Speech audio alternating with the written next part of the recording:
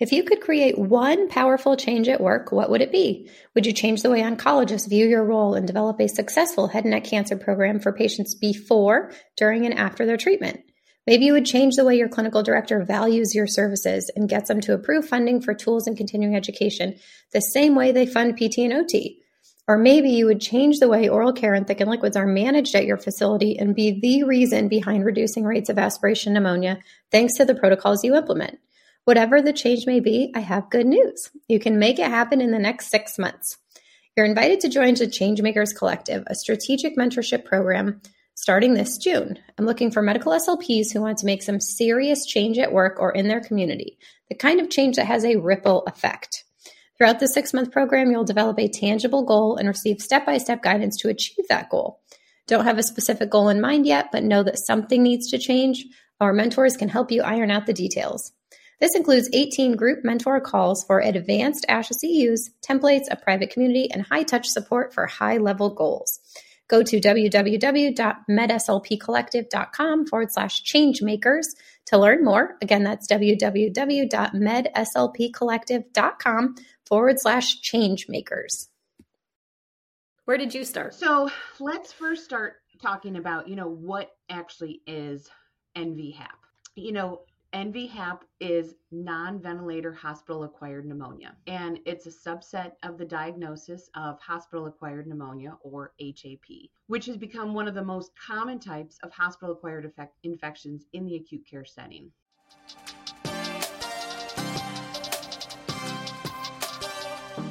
Welcome to the Swallow Your Pride podcast. I'm your host, Teresa Richard. I'm a board-certified specialist in swallowing and swallowing disorders and founder of the MedSLP Collective and MedSLP Education. This podcast is dedicated to delivering the latest evidence-based practice to medical SLPs everywhere, while also recognizing that medical SLPs everywhere are doing the best with what they've got.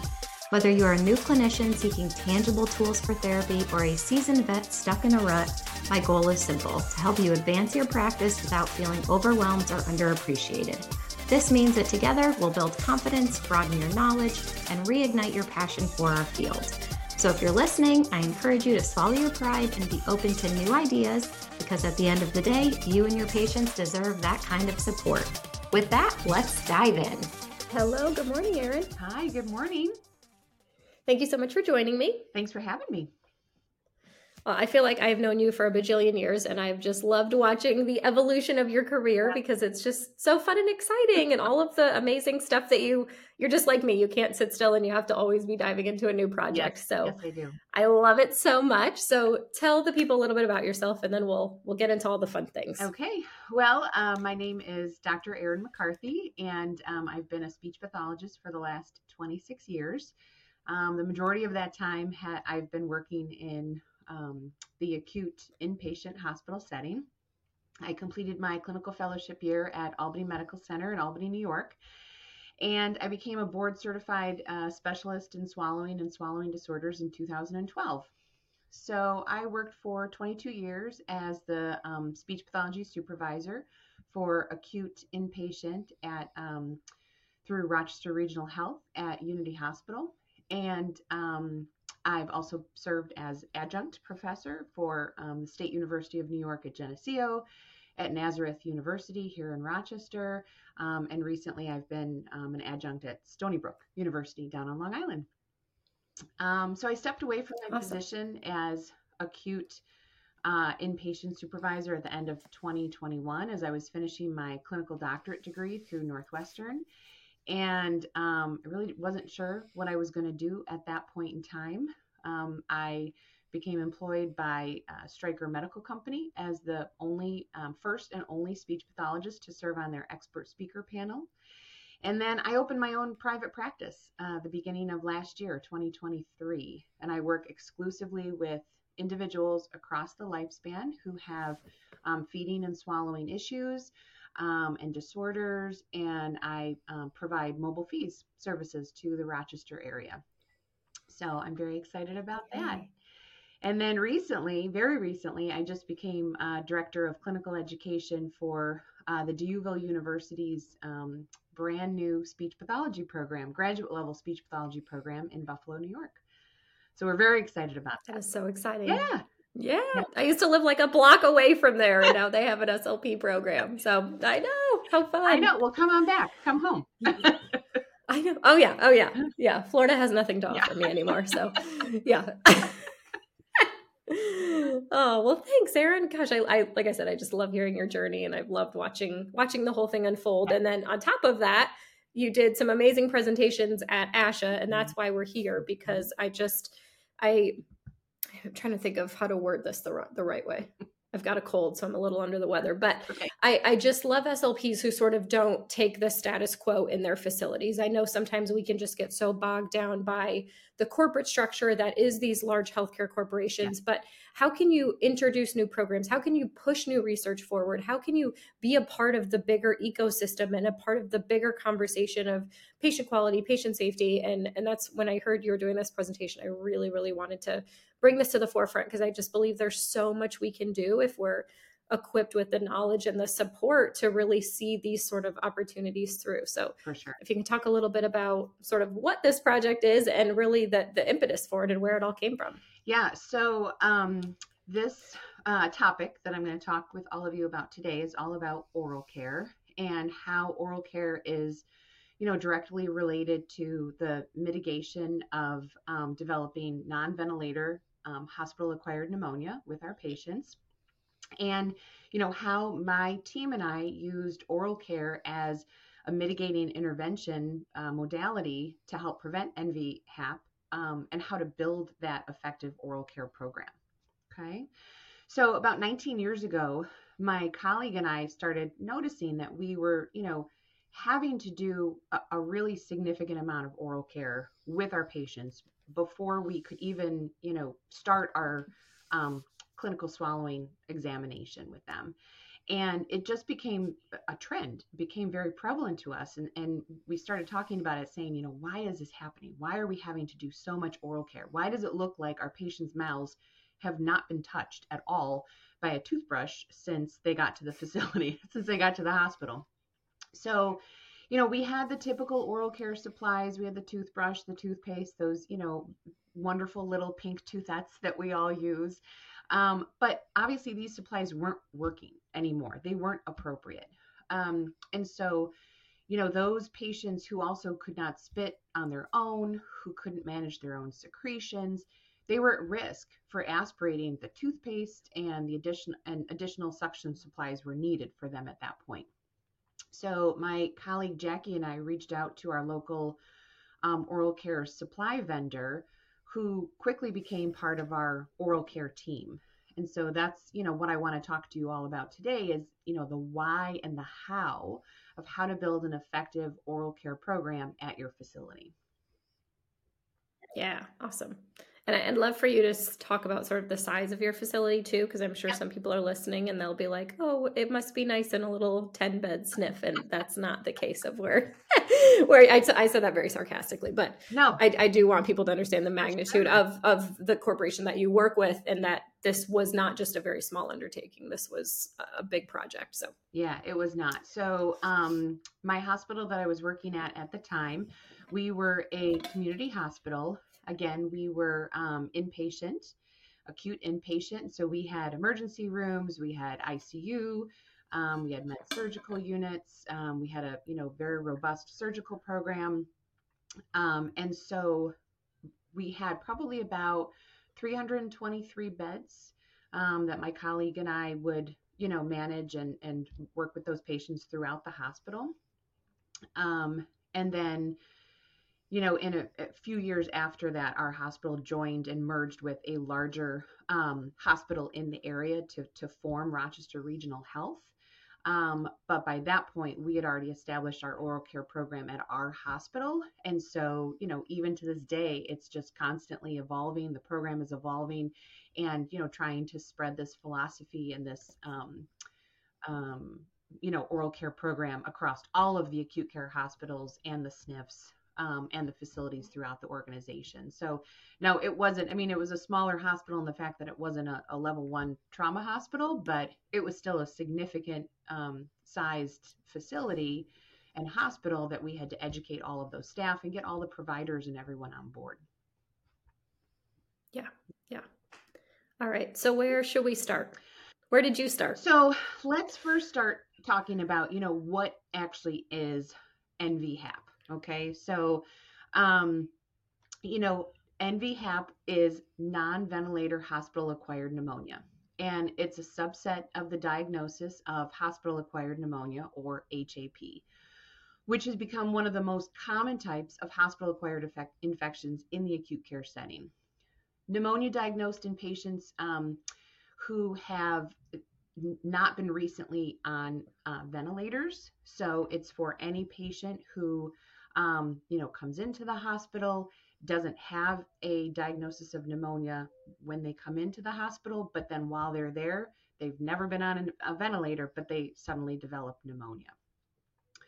So, as cited in various articles by Kenyoka et al., Barb Quinn et al., and Talley et al., estimated costs to a healthcare system to treat just one bout of pneumonia for just one patient ranges anywhere from $40,000 to $65,000, which just completely blows my mind every time I read that statistic.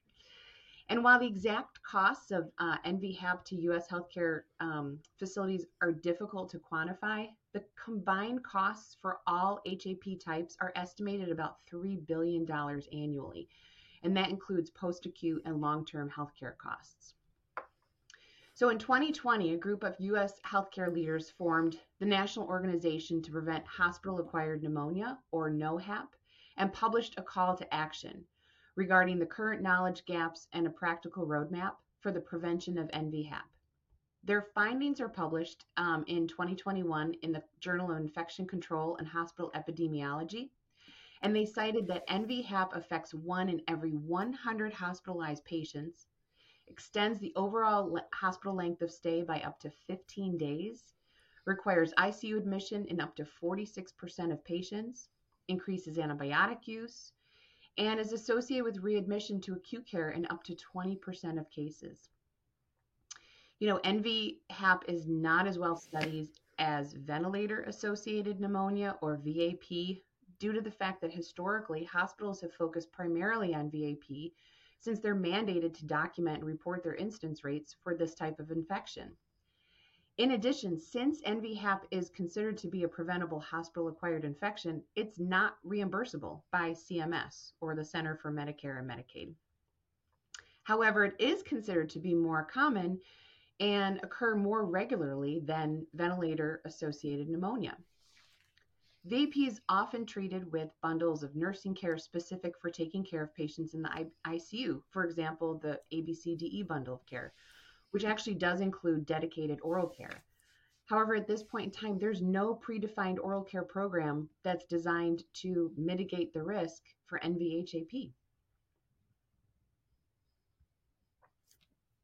Crazy. I know. It is crazy. It is. I know. I feel like I've like you like hear those stats like in passing, but like to hear the magnitude of that altogether, it's like, dang, what are we doing? Well, and the thing that always just, that I find incredible is the fact that oral care is just such a simple mitigating, intervention Right. that we can do with our Right. patients. Right. Like, how are we not doing this on a regular basis, Yeah.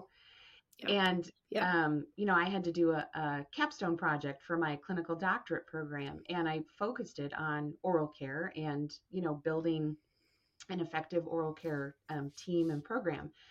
And when I would explain my capstone project to, my family or friends or someone who is not a speech pathologist, they would say to me like, wait, what? Like, people are not getting their teeth brushed in the hospital? What are you talking about? they just couldn't comprehend it, Yeah. Yeah. So yeah. Yeah. So some of the signs and symptoms that we need to be aware of as speech pathologists when we're doing chart reviews and looking at our patients prior to going in and, doing our clinical swallowing assessments with them. We need to determine for NVHAP, that diagnosis typically develops within 48 hours of admission to the hospital. Again, the patients are not coming into the hospital with a diagnosis of pneumonia. they are coming in with a different diagnosis, and then they start to develop these signs and symptoms of NVHAP while they're in the hospital. Patient, has evidence for leukocytosis, meaning an elevated white blood count. They're febrile. Their chest x-ray is positive for an acute infiltration, and they typically demonstrate reduced oxygenation for then which they need support.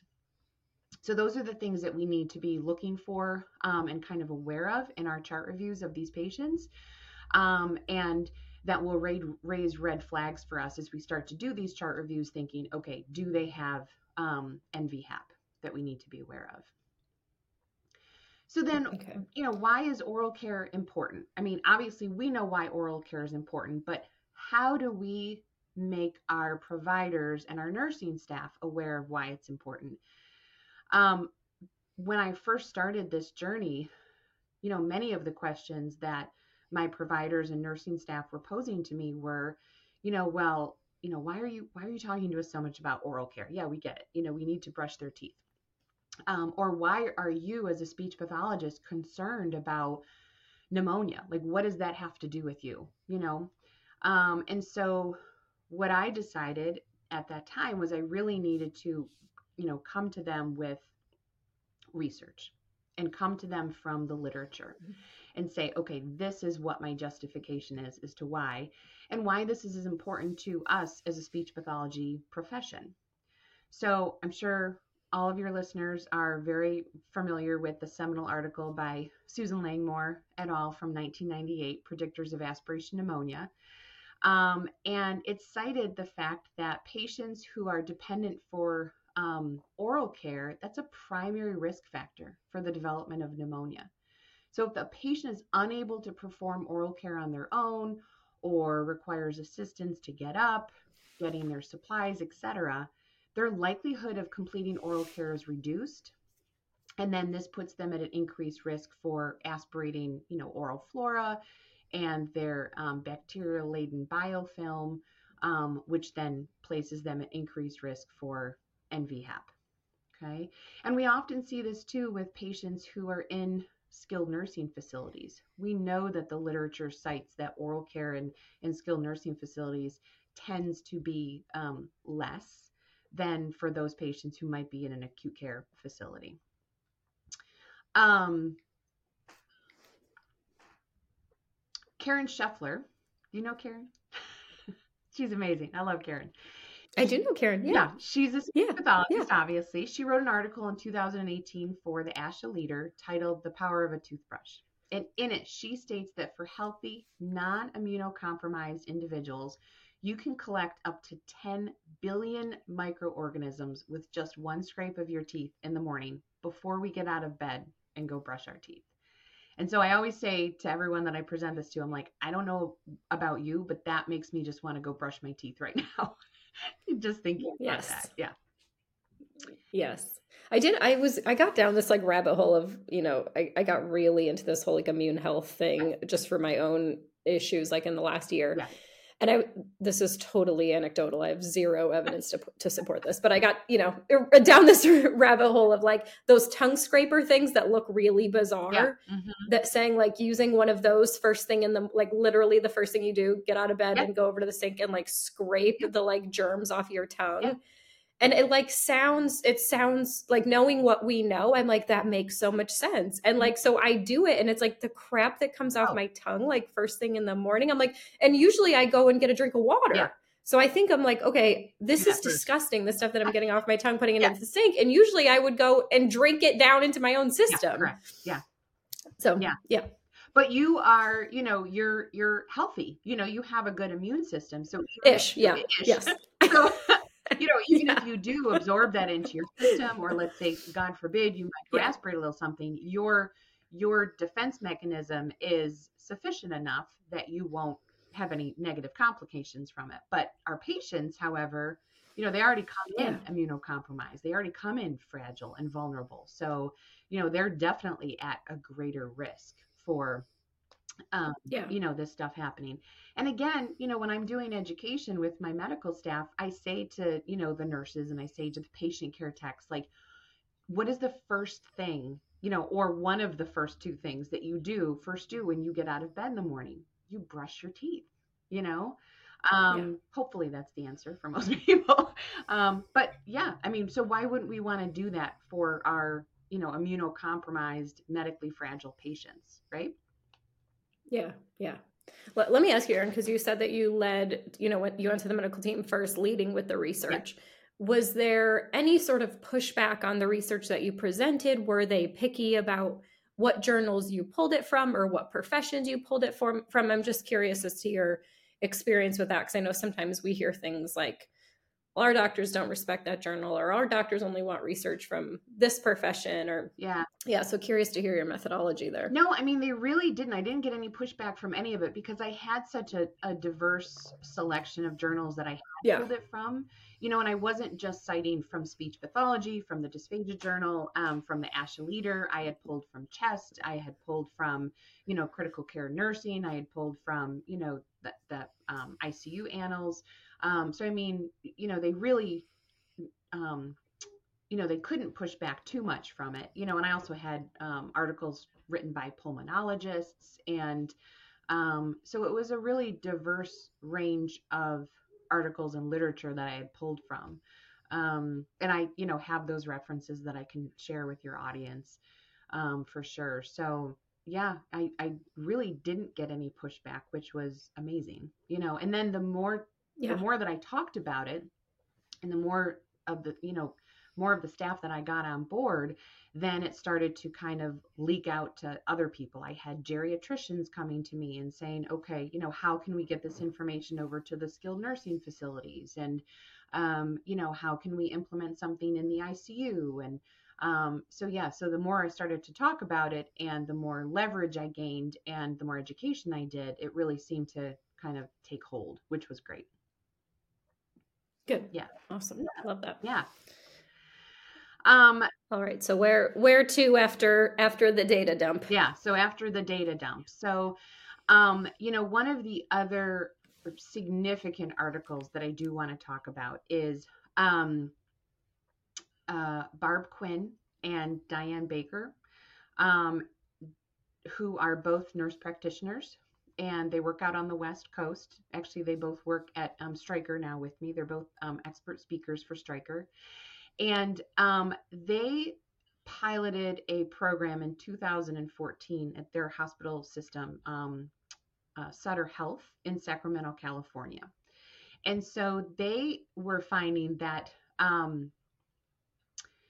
bacteria found in dental plaques have been found to be a causative agent for hospital-acquired pneumonia in several studies, with a reduction in pneumonia incidence following institution of an effective oral care regimen for patients. So in 2014, they published the results of their HAPPY initiative, which outlined the positive impacts of their program that they instituted.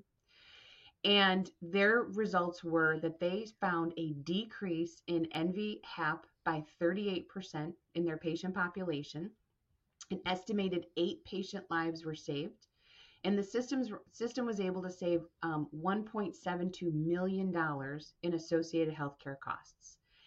And, I feel like these numbers are really significant, especially in our current healthcare climate, where all healthcare systems are looking for cost-saving measures as well as improved patient care outcomes. So, taking those numbers to, I always say this to everyone, know the literature, do your research, know the data, and take that data, take those numbers to your healthcare leadership, because they can't argue with math. They can't argue with the statistics and the data and the proven data. And at the end of the day, healthcare organizations are a business, and so they want to do the best for our patients, obviously, but they also want to do so in a cost-effective manner. Yeah. Talk to me a little bit about, sort of, I think sometimes we get lost in the, what's that saying? We get lost in the forest among the trees. The minutia. Yeah. Yeah. But I think a lot of the rebuttal that I've heard in different facilities about this is like, well, we can't, like, our CNAs and our nurses are already overloaded. How can we add to their workflow even more? Mm-hmm.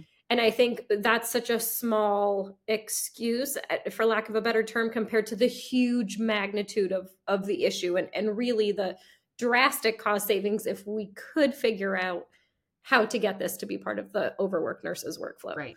And I don't know if that issue came up at all, or how did you navigate that? Oh yeah, it constantly comes up. I mean, it constantly comes up. Yeah. So, what we're saying is that, when you're in there in the morning doing morning care with your patient, I mean, the nurses and the patient care techs are sometimes in those rooms for, 30 minutes, 45 minutes. And I totally get that. That's 45 minutes for one patient. And then you've got to move on to the next patient and do that all over again. And I get that.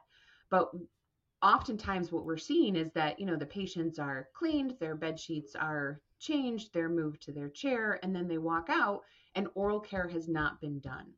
So we really did the education of saying, what, while you're in there, just do mouth care with the patient. And a lot of the patients, when I was going through and doing audits to see how effective our program was and how often oral care was being done, and I would talk to the patients. A lot of these patients, yes, they might not be able to get up and get their own oral care supplies, but if they're sitting in their jerry chairs or they're sitting up in bed and you bring them the supplies and just set them up with it, they're able to do their own oral care. You get them a toothbrush, you get them a toothpaste, a kidney basin so that they can spit out into, and a cup of water, and they're independent with oral care. They just couldn't get their own supplies. And so it's not like you have to be doing oral care with every single patient, 23, 24 patients on your unit. You just have to be able to, okay, I'm going to go get you your supplies that you need and set you up for this while I do something else, while I brush your dentures for you, or I, clean up your room, or brush your hair, get you a washcloth to wash your face. So, I think a lot of times people just think like, well, I have to do that for every single patient. So it becomes just part of that extra load, where that's not necessarily true. Right. Thank you for clarifying. Yeah. Well, and the other thing that we did, we really worked very hard with our PT and OT colleagues as well. So my OT colleagues, what they did is they set up like an oral care corner in the gym. And so when patients would come down to the gym, part of their activity would be, getting up, walking over to the bathroom, or walking to the oral care supply, getting their supplies, completing oral care. So maybe they're doing it as part of their occupational therapy session. And so that was another thing that also helped, because if they couldn't get it done in their room with nursing for whatever reason, then, we knew that at least once a day when they were coming down for occupational therapy in the gym, they could accomplish it there. Yeah. I love that. That is like the impetus, or that's like the stereotypical, like, how can we co-treat, like, meet everybody's needs all at once? Like, that's amazing. Yeah. So awesome. Thank you to your OTs and PTs. Yay. I know, they were so. And the other part is that I was hearing from them too, is that when, the patients were coming down for therapy, they were noticing that their mouths were clean, their breath was fresh, that they didn't have, cracked lips. They didn't have dried secretions on their lips or on the front of their teeth. They were noticing the benefits as well. And just for, the patient's well-being, mental well-being, feeling like, oh, I've cleaned my mouth out, like I can talk better. I sound clearer to you today. So it also helps the patient just to feel better, in and of themselves. Yeah. Good. Awesome. I love this. Yeah. So,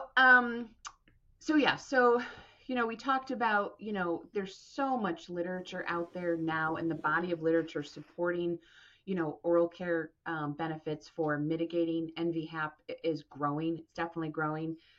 It's still in its infancy phase, but it's constantly evolving.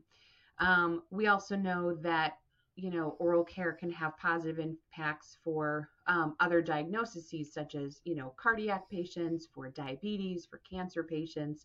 And so that body of literature also needs to continue to grow. Let's see what else.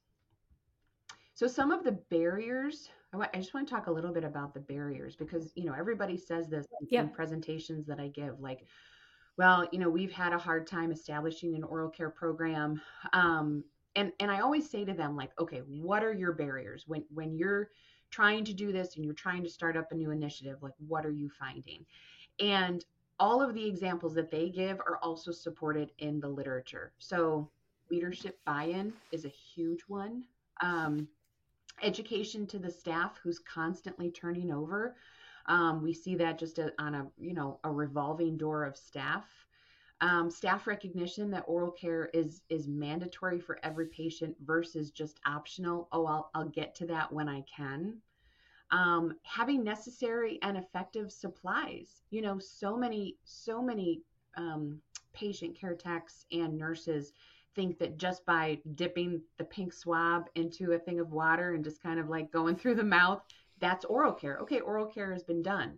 And that's not. I have to educate them on the fact that oral care is actually getting in there and debriding the oral mucosa, the teeth, the gums, the hard palate, the tongue, and debriding that of that bacteria-filled biofilm.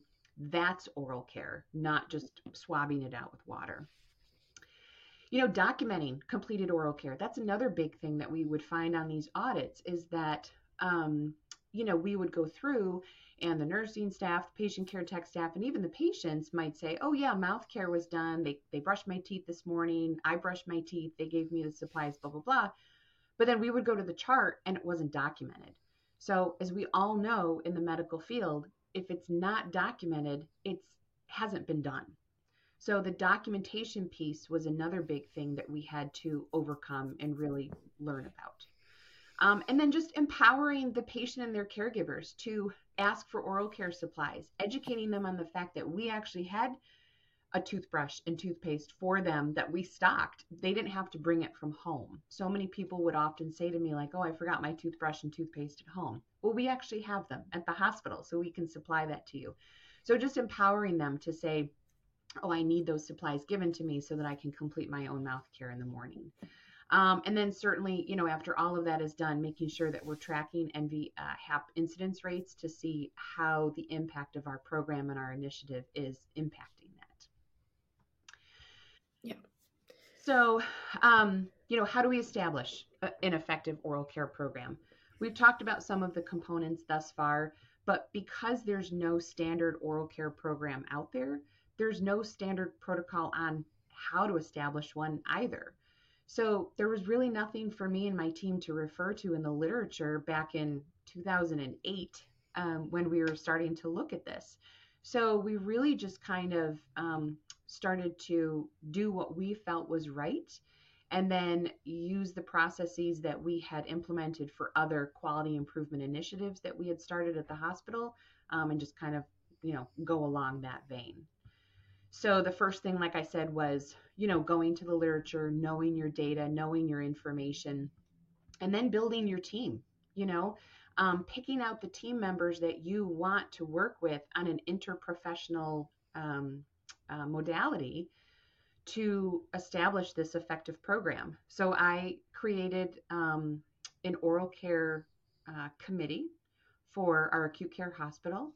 We were the only oral care committee in an acute care hospital in the Rochester, New York area. I think in the Western New York area, but I could be wrong about that.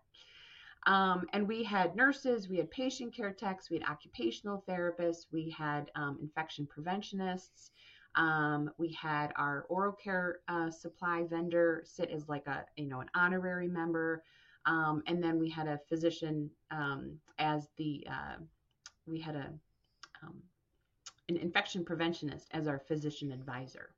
So we had a really robust team, and initially we would meet quarterly, and then we started to meet every other month just to kind of keep the momentum going with the initiatives and the education and the projects that we were trying to carry out. Yeah, so talk to me a little bit, Erin. I'd like to know more specifics about sort of exactly who you had on the team, but then also if there was a specific like protocol that you guys followed up through the chain of command, or if there was like a specific like proposal template that you had to go through, like were there actual steps to getting this implemented, or how did that look? there weren't any steps because Okay. we didn't Yeah. know how, Yeah. and again, like I said, in the Yeah. literature, there was nothing to, tell us kind of how to implement this, because in 2008, oral care was not being focused on as much as I feel like it is Yeah. now. And it's still not even now being focused on as much as we would like it to be. Right. So, Yeah. no, again, I mean, we really just kind of went through the stages and said, okay, this is what we've done with other initiatives. So we've done our literature review, we formed our committee, we had our committee meetings. We said these are the things that we want to outline as getting accomplished, um, and that's really how we kind of set our goals. And they included education goals. They included making sure that we got the appropriate supplies. So we worked very closely with our oral care vendor to make sure that we had suction toothbrush kits, that we had oral moisturizer tubes, that yes, we had more of the swabs, but that we had, yank hours, that we had tubing. And so, also working closely with nursing leadership and medical leadership to make sure that we could actually purchase those supplies and that it worked within our financial benchmarks for the organization. I went to value analysis meetings, many meetings, to say, okay, these are the types of oral care supplies that we want to purchase. We did product analysis tests with different oral care supplies, some that were, more cost effective and some that were a bit more, I don't want to say expensive, but a little bit more costly. And so we would do product analysis with using them with our patients. And we would go in and use the different products with the patients and then ask the patients, so what did you think about that? Was it comfortable for you? Did you like it? Do you feel that your mouth is clean? Do you feel like your teeth are clean? And we wouldn't tell them what supplier it was or what brand it was, but they would give us honest feedback like, oh gosh, no, that toothbrush was really rough. I have little, toothbrush bristles out in my mouth. I need to take them out. I didn't like the taste of that. So we really use that patient feedback to guide the way, the supplies that we wanted to purchase for our organization. And then, like, Gotcha. Yeah, and that's what I meant. If you had to yeah, do, yeah, if you had to do different analyses and things like that within your organization, yeah, and perfect. that was really fun to be able to do that, to actually get the patient's feedback, because I think so often, some of these decisions are made and we're making them from the mindset of the organization or what we need to accomplish, what our own agenda is. But then we also need to take into account, well, what is the patient feedback from that? How do they feel about that intervention? How is that impacting, how they feel or their care at that moment in time? So that was actually really interesting for me to kind of, get that feedback back from them. Yeah, yeah, um you know Over the years, as we started to kind of like streamline our oral care supplies and really get it into a good um niche, we found that we were able to save over $47,000 annually, for the hospital, based on the types of supplies that we were purchasing and how much we had streamlined the supplies. So did we buy just, Q4-hour kits? We bought those for the ICU and for the respiratory step down units. And then we would purchase Q8-hour kits for the other medical surge units throughout the hospital. And we just really streamlined what types of supplies we had and that we were purchasing. And that was a huge cost savings for the hospital. that's great. We also had to then work with, nursing education, and the director of clinical practice to develop oral care protocol and a policy and procedure, for the organization. We review it every 2 years. We add, more citations and references to justify the oral care protocol at that point in time. But this is a really great reference for the nursing staff to have and the medical staff to refer to. And then we post it on our internal intranet for them to access. Awesome. What else? And then education. We did a lot of education as our oral care committee. So we would do, we would educate the patient care techs, the nursing staff, the APPs and the mid-levels, our physicians, like I said before, the occupational therapists, the physical therapists, the patients and their family members, just to let them know what we had available for oral care and what could be done. We participated in several educational opportunities, so monthly new nursing orientation, patient care orientation. We did the annual nursing competency fair for 2 days. We would do town hall rounding where members of my oral care committee would go to each unit and they would, educate the staff on how to complete oral care, what the supplies were, how to connect the suction tubing and to the suction canister to the suction toothbrush kit, so that you could get its maximum use. We participated in Run the Codes, which are ICU training days and ICU step down unit training days, in the moment teaching, documentation within our speech pathology notes. So lots of different educational opportunities to, let the overall medical staff know the importance of oral care and how to complete it. Awesome. Talk to me about, did you guys have to keep I guess what was sort of the momentum or the motivation to keep this going? Did you have to keep very strict data or outcomes or anything? And did you meet to talk about those things? I would just love to hear what that looked like. Yeah. So I felt like, at times I definitely felt like, oral care was consuming my life. There were times when I was, I'm sure, talking about oral care.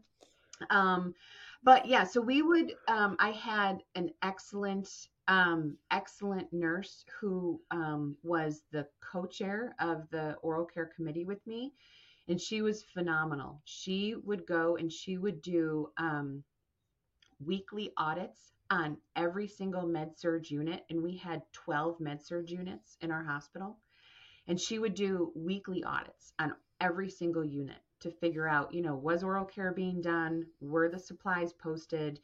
Were they available? And what about documentation? So we would get, really great numbers and documentation from that. And then we would talk about that in our oral care committee meetings. Okay, where is the breakdown? Where's the gap? What areas do we need to address? How can we address those areas? And we would, talk about and brainstorm different ideas that we could implement with the medical staff and the nursing staff to try to get oral care, completed more regularly. And then I would usually meet with the infection prevention team and the nurse practitioner who was in charge of that team, to talk about, okay, how can we, track the data? How can we run some reports? How can we see, how can we do point prevalence studies based upon, certain units, certain populations, to see in the height of flu season, to see what is our incidence rate of NV-HAP, and is it going up? Is it going down? Is it unit dependent? And then what do we do about that? So we were doing a lot of outcomes and tracking and data. One thing I want to talk about is, so in the spring of 2021, we actually completed a really exhaustive audit of all the med-surg units throughout the hospital. And at that time, we found that 88% of patient rooms did have oral care supplies present and stocked. 58% of patients required enhanced oral care. So that meant that they had to have oral care completed with like a suction toothbrush kit. And 55% of that 58% of patients who needed enhanced oral care had actually had oral care completed.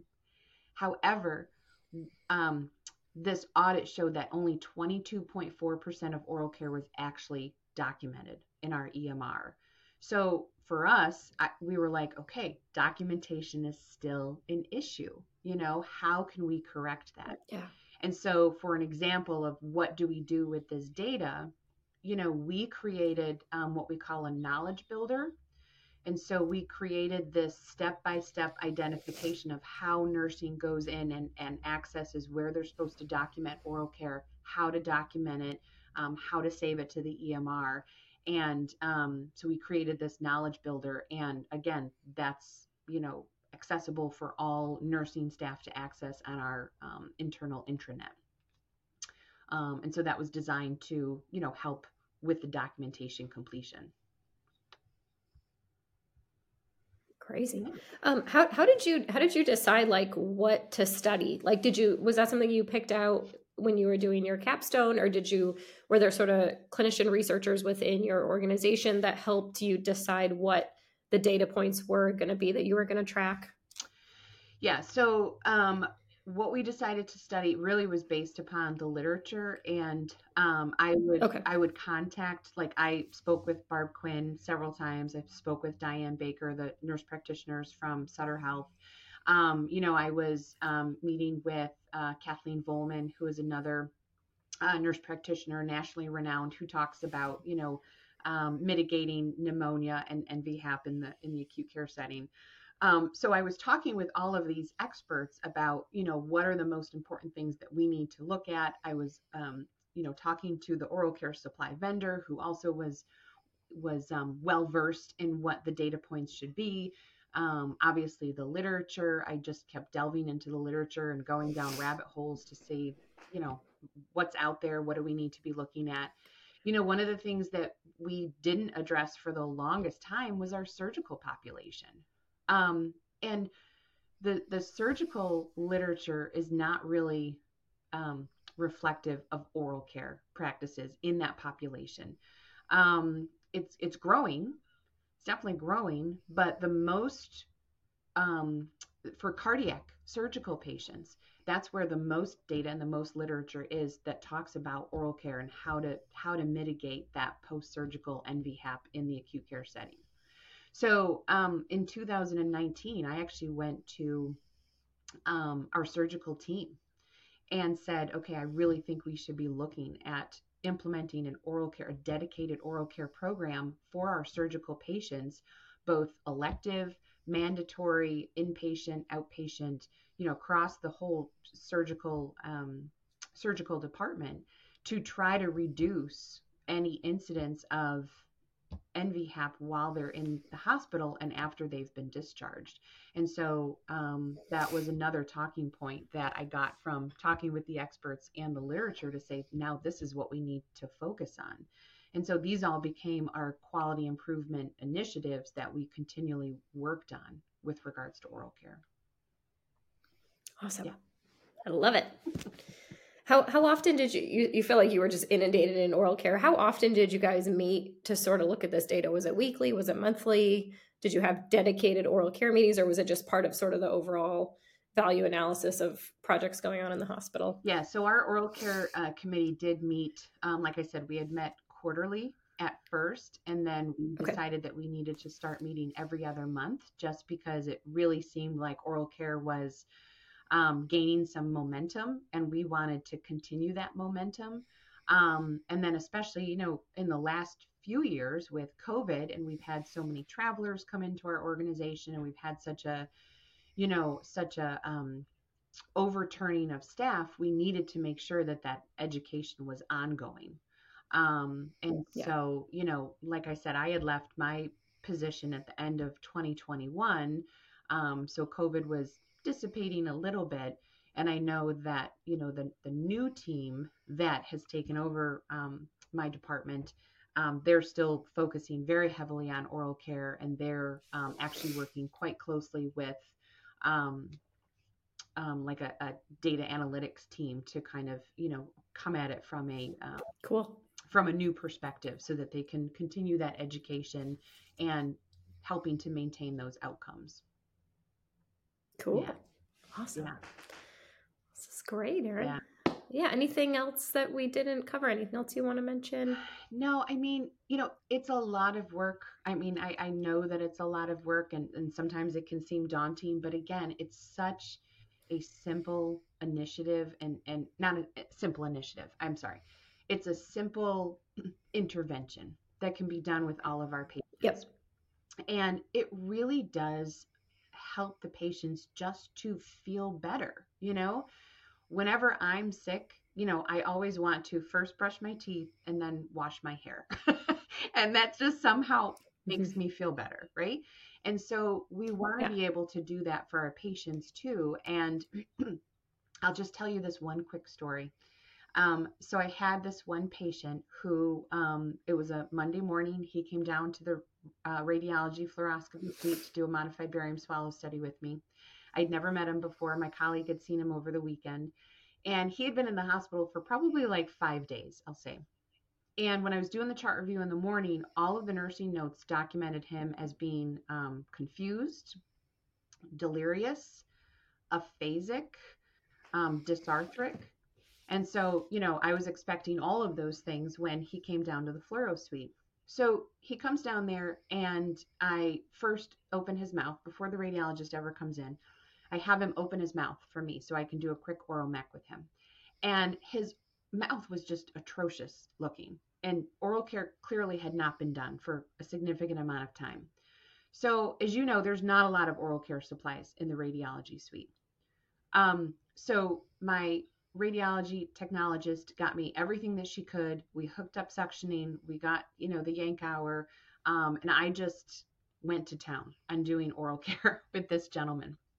And it took me quite a few minutes, probably like up to 10 minutes, to really get his mouth clean and to a point where I felt safe giving him PO trials for the study, for the instrumental swallow study.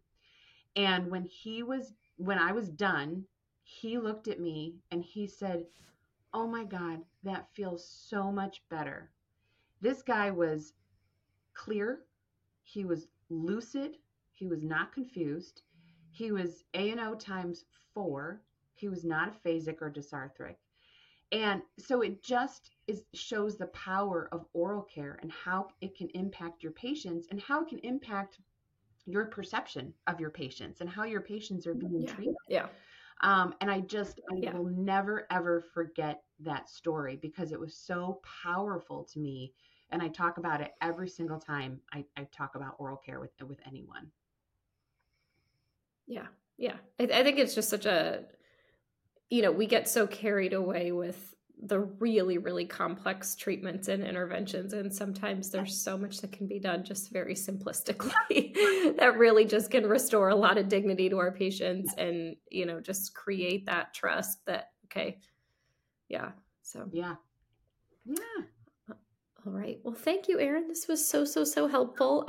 We will have show notes. So if you're interested in checking out some of the references that Erin used, we'll make sure that we stick those in the show notes because I know this is a wonderful episode and hopefully a lot of oral care initiatives will kick off because of this. So I think it's something that I think a lot of people always talk about. Like, I would love to get this going. I would love to get this going, but you've actually done it and you've done it in a fairly large healthcare system. So I really wanted to talk to you about what that looked like. And thank you for sharing the barriers too, because I know that's always not the fun stuff, but it's inevitable. So it's inevitable. And I think we have to be aware of the fact that, it's not going to be an easy go of it, but it's absolutely doable. And it's so beneficial, from just on multiple levels. Yeah. All right. Well, thank you so much, my friend. I appreciate you. Thank you. Thank you so much for having me. And that's a wrap for this episode. As always, thank you so much for listening. And if you'd like to download the show notes from this episode, please visit swallowyourpridepodcast.com. There you can also sign up for our email list so that you'll never miss another episode. If you do like what you hear, then please subscribe and leave a review on iTunes or share it on social media with your friends and colleagues because that is what keeps these episodes coming. If you'd like to be a guest, share feedback, or request a topic to be discussed on the show, please email podcast@teresarichard.com. Thank you so much for listening, and we'll catch you next week.